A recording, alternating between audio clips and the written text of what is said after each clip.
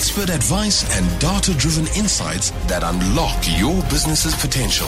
Absa Insights, brought to you by Absa Corporate and Investment Banking. Bhavtik, nice to see you in London today. Give me a perspective of, well, you give me a perspective, rather, of what the problem is as you see it. Thanks very much, Bruce. It's lovely to be here today.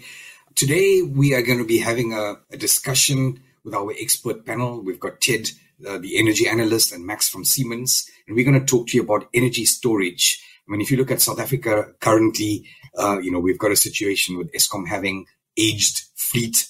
It's largely coal-fired. The integrated resources plan talks of a number of thousands of megawatts that need to be rolled out over the next several years, where the country moves away gradually from coal dependency.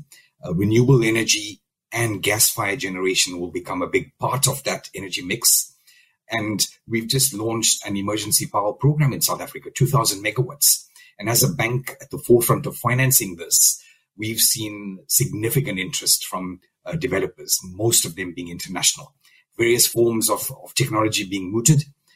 And a lot of what we're seeing is actually some form, shape or form of energy storage. And there's many forms of energy storage. So today we're going to talk about that and how that will actually supplement variable renewable energy, such as we have with wind and with solar PV as an example. So thanks, Bruce. Thank you, Bhavtik, very much. To you, Ted Blom, with the same problem as you see it. Okay, so I think the energy problem in South Africa and Southern Africa is very well traversed now.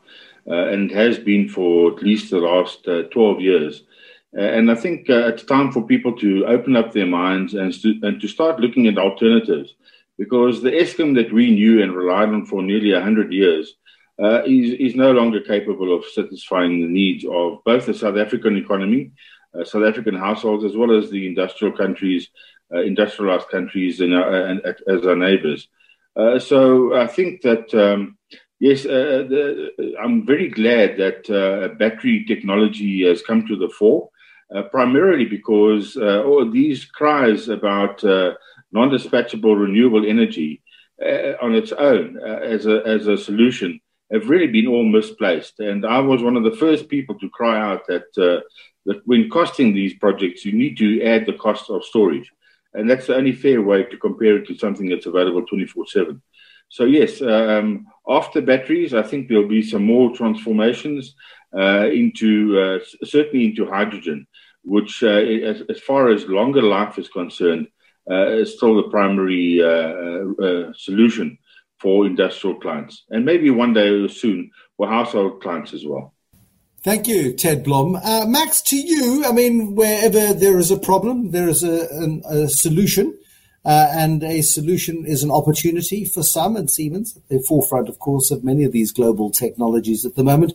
You must be licking your lips in anticipation. Absolutely. Thanks, Bruce. Yeah, well, just a small hint here. As you probably know that we had the spin-off, we're right now really focusing on energy more than we did before, part of the Siemens family here, but really as Siemens Energy right now, really focus on our energy sector here. But if you ask me, what are probably the major trends that we see here coming from the global perspective, we definitely see the increasing demand in all areas of the world. So the electrification will proceed. And as we learn that, all the emerging technologies are very energy hungry. So we see that as a major trend. Besides the topic of decarbonization, we already heard it from Bhavtik here. That we have a lot of engines still running all over the world, looking for carbon-based fuels, and then also the topic of decentralization, helping also support the security in the grids, and all those major trends I would think are somehow overlapped with the add-on of renewable power into the systems, decreasing technology cost, as we also heard it right now from Ted, that there's at least a way forward anticipated looking at the battery market. But we also see that there is certain flexibility required in those systems. And for sure, also on the regulation side, we see There are certain movements also enabling energy storage as part of the energy landscape. And just I think the overall goal here is cut down CO2 emissions and securing the grids and the energy supply. How evolved is the technology that is required in order to make the storage of renewables feasible? I mean, we make the assumption that Germany, which at one point had lots of nuclear power, then took nuclear off the grid, is using lots of renewables, therefore storage. Just how evolved are you? We assume that you're world leaders, and I think you are. Well, I think still the German market is very evolving. Yeah? Still there is no clear direction. We see that there are projects evolving, looking at the battery side, more focusing, let's say, on short-term durations of discharging power.